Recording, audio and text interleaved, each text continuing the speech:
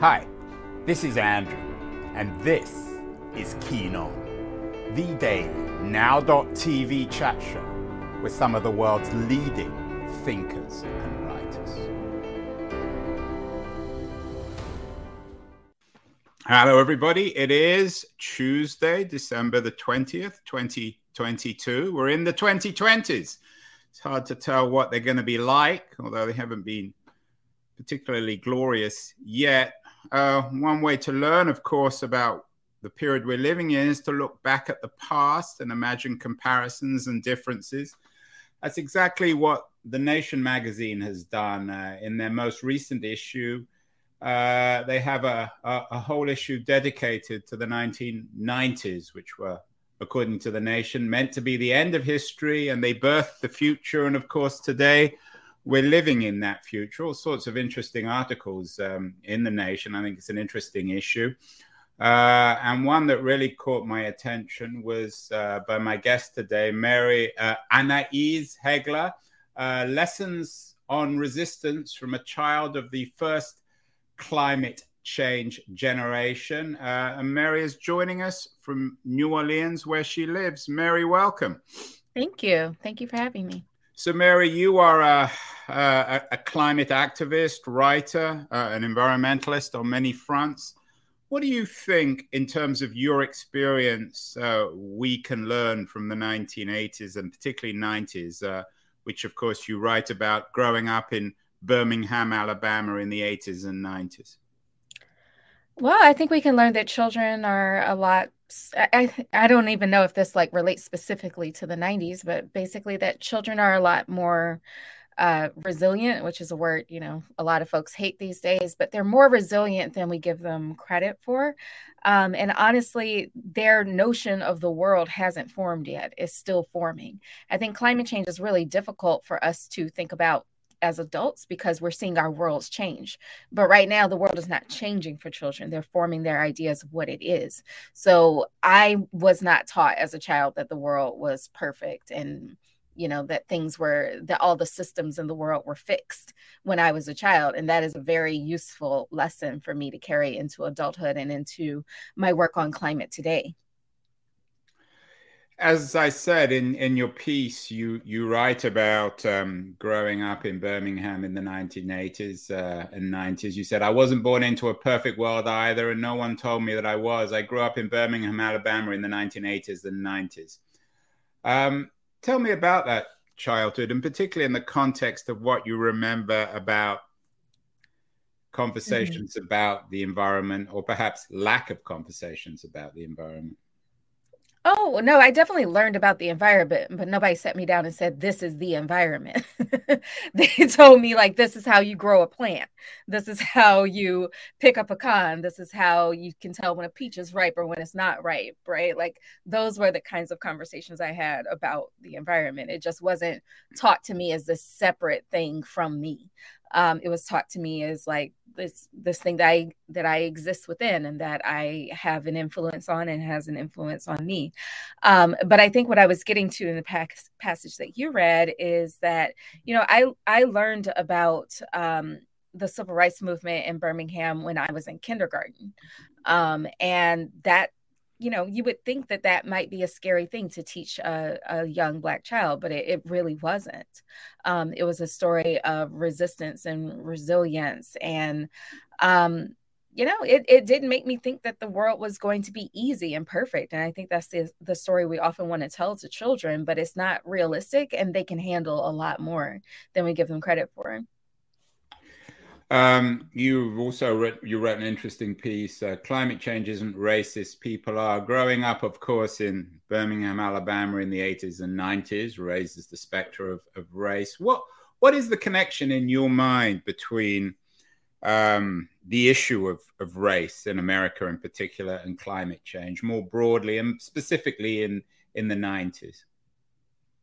I don't know that it stops and starts in the 90s. I don't know that I can isolate it to the 90s. Well, more broadly then, leaving aside the 90s.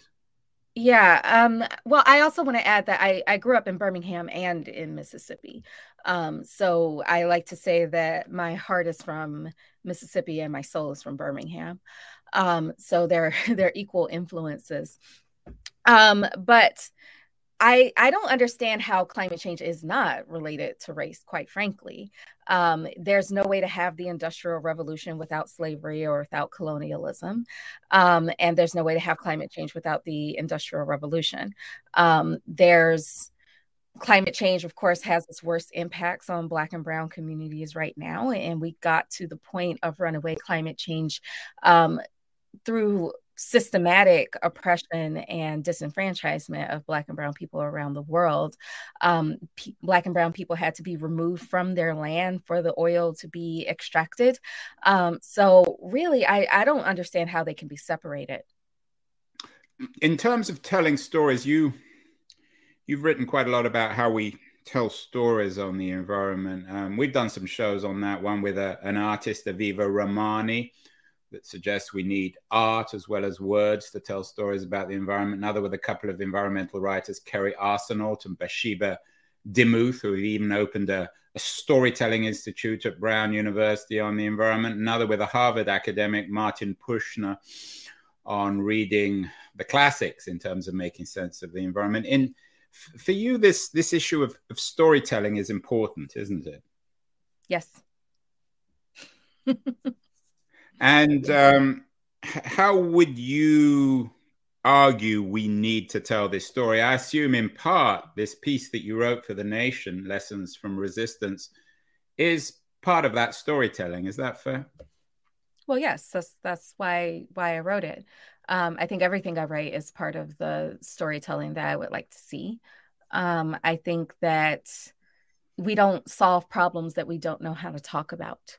And that's why storytelling is incredibly important. I mean, it's also where I work because that's what I'm good at specifically. I'm not good at writing policy, but I am good at telling stories and shaping narratives. So that's what I do. What do you think, Mary, we've learned since the 90s about telling stories about the environment? We clearly weren't very good at telling them in the 90s, partly because many of us didn't think about the environment. Today, it's very hard not to think about it. What have we learned over the last 30 years? And what do we need to learn in the 2020s about telling stories about the environment? That depends on who we're calling we. When you say we, who do you mean? Well, I mean our audience, people watching, people in America, people who care about the environment. Well, I think that should be literally everybody. And I think some people have more things to learn than others. I think that the broader environmental movement, which in general is quite white, tends to talk about the environment as a place for recreation and a place that is separate from them, and a thing that is docile and needs to be protected, or angry and needs to be feared. And I think what I would like to see us understand more is that we are part of an ecosystem. So we are just as much a part of the environment as we are in the environment. Like it doesn't make sense to separate man and nature at all. You don't have man without nature. And so as far as what we've learned since the 90s, I mean, that is a very long time period. And so I think that, honestly, most of the big breakthroughs in mainstream conversations about the environment and about climate have actually happened within the past 5 years, not the past couple of decades. There wasn't a huge difference in between the ways that the environment was covered in the 90s versus the early 2000s, for example. Honestly, there's a range of emotions that can come about when thinking and talking about the environment. I'm just now seeing the mainstream media give space to those types of conversations. For quite some time, it was either you had to be hopeful or you had to be, sad and giving up. And there's a lot of room in between those two. And also, I feel both of those things on a Tuesday. So it just doesn't make sense to separate them out and to flatten the conversation and take all the nuance out, right? Like we talk so much about scientific nuance and we lose emotional nuance all the time. You've been quite critical in a New Republic piece, at least, about the democratic timidity towards perhaps telling the story of the environment. Do you think that, I mean, clearly the Republicans are not interested in even trying to tell a story. Have the Democrats, as a political party, have they failed to tell the real story of the environment? Are they still bad at telling that story? Yes.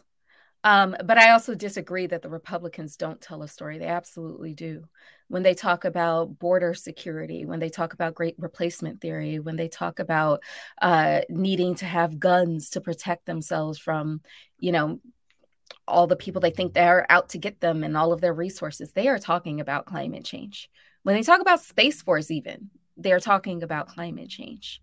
When they talk about, all the mega rich people getting bunkers out in New Zealand, that is about climate change, whether they say it or not. And every single time that they say that climate change is real, that is talking about climate change. That is telling a story. And they've actually been very effective in telling that story. And it's either hateful or a straight up lie. So actually, they're quite good at telling a story, and they do it quite often. What can we learn then from their success in terms of telling a different story? Because I'm guessing, I'm certainly on the same page as you in terms of telling the story, and I'm guessing most of our audiences too, that they don't want to tell climate change story in terms of fleeing to New Zealand or colonizing space. Mm-hmm. I think what we need to learn is that it's okay to be confrontational. I think accountability is a big part of the story that doesn't often get told. We tend to sidestep the responsibility of the fossil fuel industry in an effort to depoliticize this issue. And I think it's time to wake up to the fact that it is political, because everything is political, because political is just another word for moral in our world today. So there's no point in trying to avoid that or circumvent it. You also wrote an interesting piece saying that climate grief hurts because it's supposed to. Should we be recognizing, I'm not saying embracing the grief, but at least recognizing it and being honest about it? I think we should embrace it. Absolutely. Grief is a human emotion. That's sort of like, if you have a death in your family, should you avoid the grief of losing your loved one? No, that's not healthy at all. And it's only avoiding the grief doesn't mean you don't experience it. It just means you're dishonest with yourself about it. I don't think we should be able to look at the world around us lighting up in flames and, hurricanes going crazy around the world and all of this suffering and feel okay. I think something's wrong with us if we feel okay witnessing that. Should we be then treating it almost like a death? But the whole point is it hasn't died. The whole point isn't it that it might be near death, but we're fighting to keep it alive. You can have grief about things that haven't died. I've certainly witnessed that, in New Orleans, like Katrina died. New Orleans died a kind of death when Katrina came to town. It changed the city forever, and there will always be a grief about that. But that doesn't mean that the city is dead. You can grieve the loss of something. It's sort of like grieving the loss of a relationship. The person's not dead all the time, but you still grieve the loss of what you had. If you had we all wish we had time machines, Mary, but they don't exist. But if there was one and we could go back to the 90s and start telling the story of the climate, how would we do it? What have we learned? And maybe I'm revising the question that I asked earlier, but if we could wind the clock back, how could we make things better today? Because clearly the history, the 30-year history of the environment or environmental politics since the 90s hasn't been particularly successful. I think we could name and shame the fossil fuel industry. Has been a key part of this that's been missing for so long. The story of climate change has been not of a victimless crime, but of a villainless crime, where both the victim and the villain are the same person. And that's regular people like you and I. And that's not true.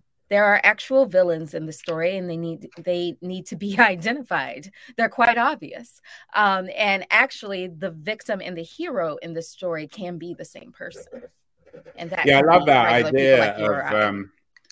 I'm not celebrating it, but I think you put it beautifully. The idea that we've all fallen for this villainless crime. Is that because the oil companies spend so much money on public relations?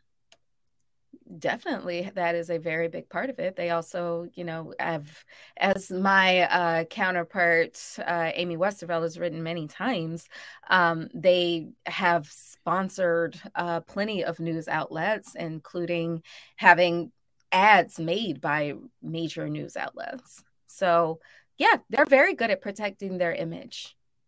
Can Not we only trust them protecting at their image, all? but creating their image. Can we? I mean, if we had somebody from the fossil fuel industry, they will claim, I'm sure, not that I've ever had any of them on my show, but they will claim that they recognize the problem, that they're investing in electronic vehicles or other kinds of initiatives. Are they ever credible, or should we always dismiss their claims? No, they are never credible. And yes, you should always dismiss their claims.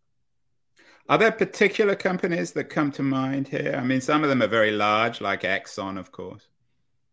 Yes, Exxon, BP, Shell, ConocoPhillips, what's the other one? Chevron, Saudi Aramco, the American Petroleum Institute. Anybody who's drilling oil out of the ground at this point is evil. There's really no way around it. And is that the story that we need, or we should have told 30 years ago, and we need to continue to tell today? I think it's important to think of climate change less as a story and more as a saga. So, as David Wallace Wells has said many times, it's too big of a story to tell any one way. But this particular angle has been missing for a very long time. So, it is one of the ways that we should have talked about climate change, going all the way back to the 1960s. They knew about climate change in the 1960s and continued to draw oil. They also knew when they drew their first little piece of oil that like fossil fuels will kill you the minute they get out of the ground. It doesn't take all of these decades of warming in the atmosphere for it to become dangerous. There is a reason that fossil fuel infrastructure is sited near marginalized people, near Black and Brown communities. Because they didn't need to wait for climate change for fossil fuels to become deadly to them. Do we, and I know you're going to call me on this word, Mary, you're a good journalist, but we collectively, do we have any responsibility? I take your point on it not being a villainous crime, but we drive our cars, we eat our fast food, we demand cheap meat, we demand cheap transportation. Do we have a role or responsibility in all this crisis? Of course. Of course we do. I don't think we have as much guilt as maybe you're outlining, but again, that depends on who we is, right? So if you're listening to this and you're in your private plane right now, I think you might need to go look in a mirror.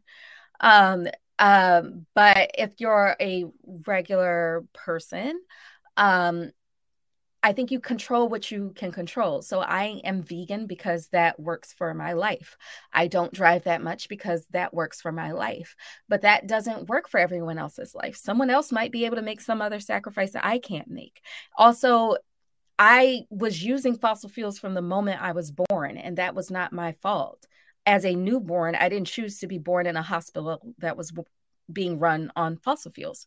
I refuse to take responsibility for that. So we all have a collective and communal responsibility for trying to change the system. But the way that it's often been outlined is like, well, it's your fault that the world is warming because you used plastic wrap this morning. So you should just go sit down and shut up forever. And I think that's incredibly wrong. And that has been a very powerful and effective and disenfranchising message for people for decades. I don't think that shame and guilt has been lifted fully, and we didn't really even interrogate it until about 2018. Mary, you're very active on social media. You have almost 70,000 followers on Twitter. What about the role of technology? Some people might argue that the big tech companies, the Twitters, the Facebooks, the Googles, the Apples have also contributed. They may not be quite as bad as the fossil fuel industry, but they're also responsible. Do you see technology as a fix, the digital revolution, as a way of confronting this crisis, or part of the problem, or both? Both. It can easily be both. It depends on which technology you mean and how it's being used. And Twitter in particular, Elon Musk, of course, is very much in the news. Speaking of private planes, I'm sure his private plane it's full of mirrors, which he can look at himself in. Is Twitter particularly problematic, do you think? I mean, you're quite active. I'm assuming you get a lot of grief on it as well from people who don't agree with you. I have a mute button. It's fine. I don't know about Twitter's specific emissions. I have no idea what that looks like, but I think Twitter can be a very powerful activism platform. And I think there's a reason that Elon Musk wants to disrupt it. From everything from the Arab Spring to the Black Lives Matter protests, Twitter has been incredibly useful. Same thing for climate protests and for just climate education, right? Like there's no other platform where people can get together and learn from each other that they would never, ever even interact with. It's also been incredibly important for fossil fuel companies to greenwash. That is the entire reason that BP and Exxon and all of those companies are even on Twitter or on Instagram or on LinkedIn, I'm told, is so that they can present an image of themselves that is patently false. It's where they greenwash the most. Mary, let's focus for the rest of our conversation on fixes. We've done many shows on how to address this crisis, on storytelling, on policy. There are people who have come on the show who have argued that technology is the fix, wind and solar in particular. What's your take on that? I think it's part of the solution, sure. But we can't focus only on mitigation because that ignores the fact that the climate has changed. If wind and solar were going to get rid of climate change, I wouldn't have experienced Hurricane Ida. So we need to adapt to the world that we're in right now, and we have not done that. So all the folks who think that technology is the savior of the world are ignoring the fact that the climate has already changed and technology has not saved the world. So what about that? I think wind and solar have a big role to play, but we also need to be honest with ourselves with the types of minerals and materials that need to be mined to make wind and solar energy work, because those are also finite and we can't consume any resource at the level that we consume fossil fuels. I learned that from a wonderful journalist named Antonia Juhas. So, yeah, wind and solar is part of the solution, but that is not the end all be all. I also don't know that we know the end all be all.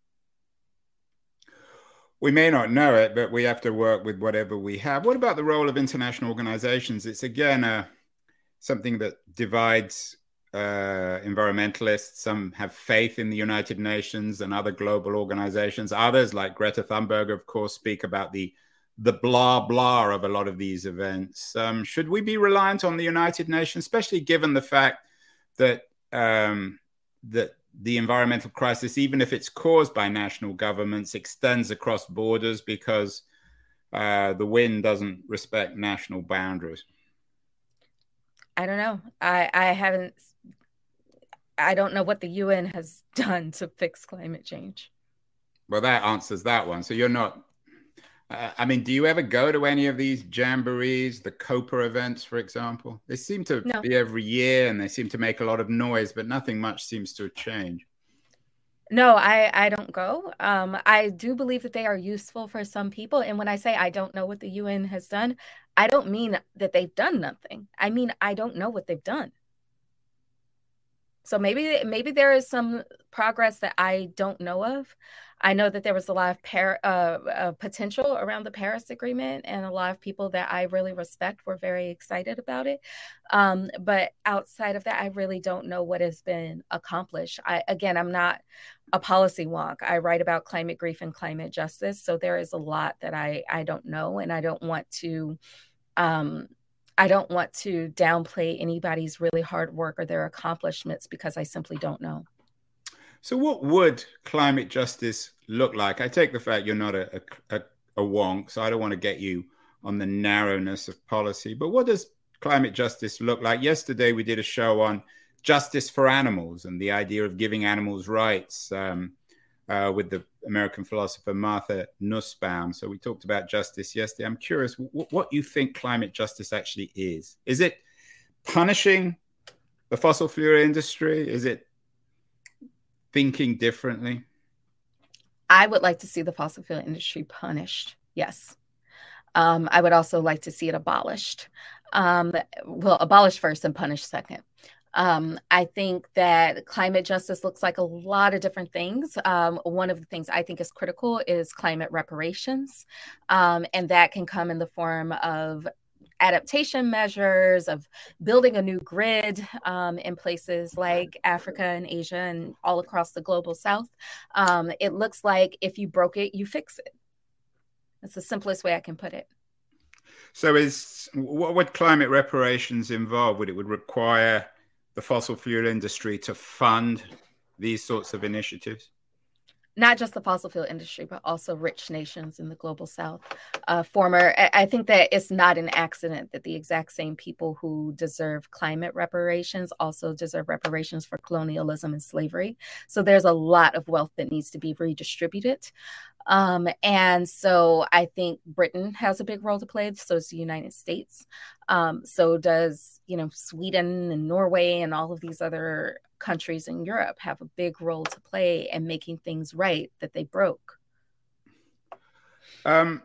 If we, this may seem a rather dumb question, but if we did indeed, as you suggest, ban the fossil fuel industry, where are we going to get our energy from? I think we talked about the wind and solar component of it, but I also think we probably need to think about how much energy do we actually need. We need to think about energy efficiency, and we also need to think about, do we actually need to consume at the levels that we need to consume? We need to start considering models like degrowth, which is, something I'm still learning about, but is very intriguing.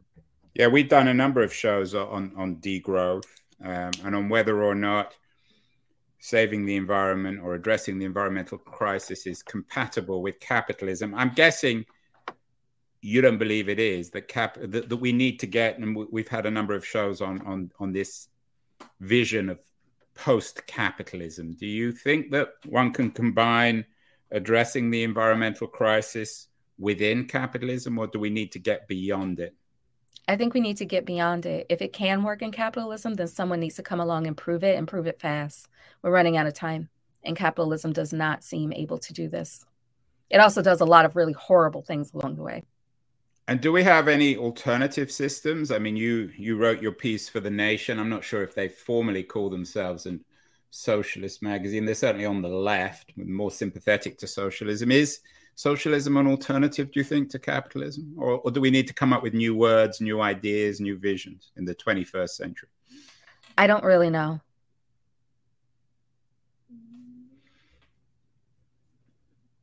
I don't.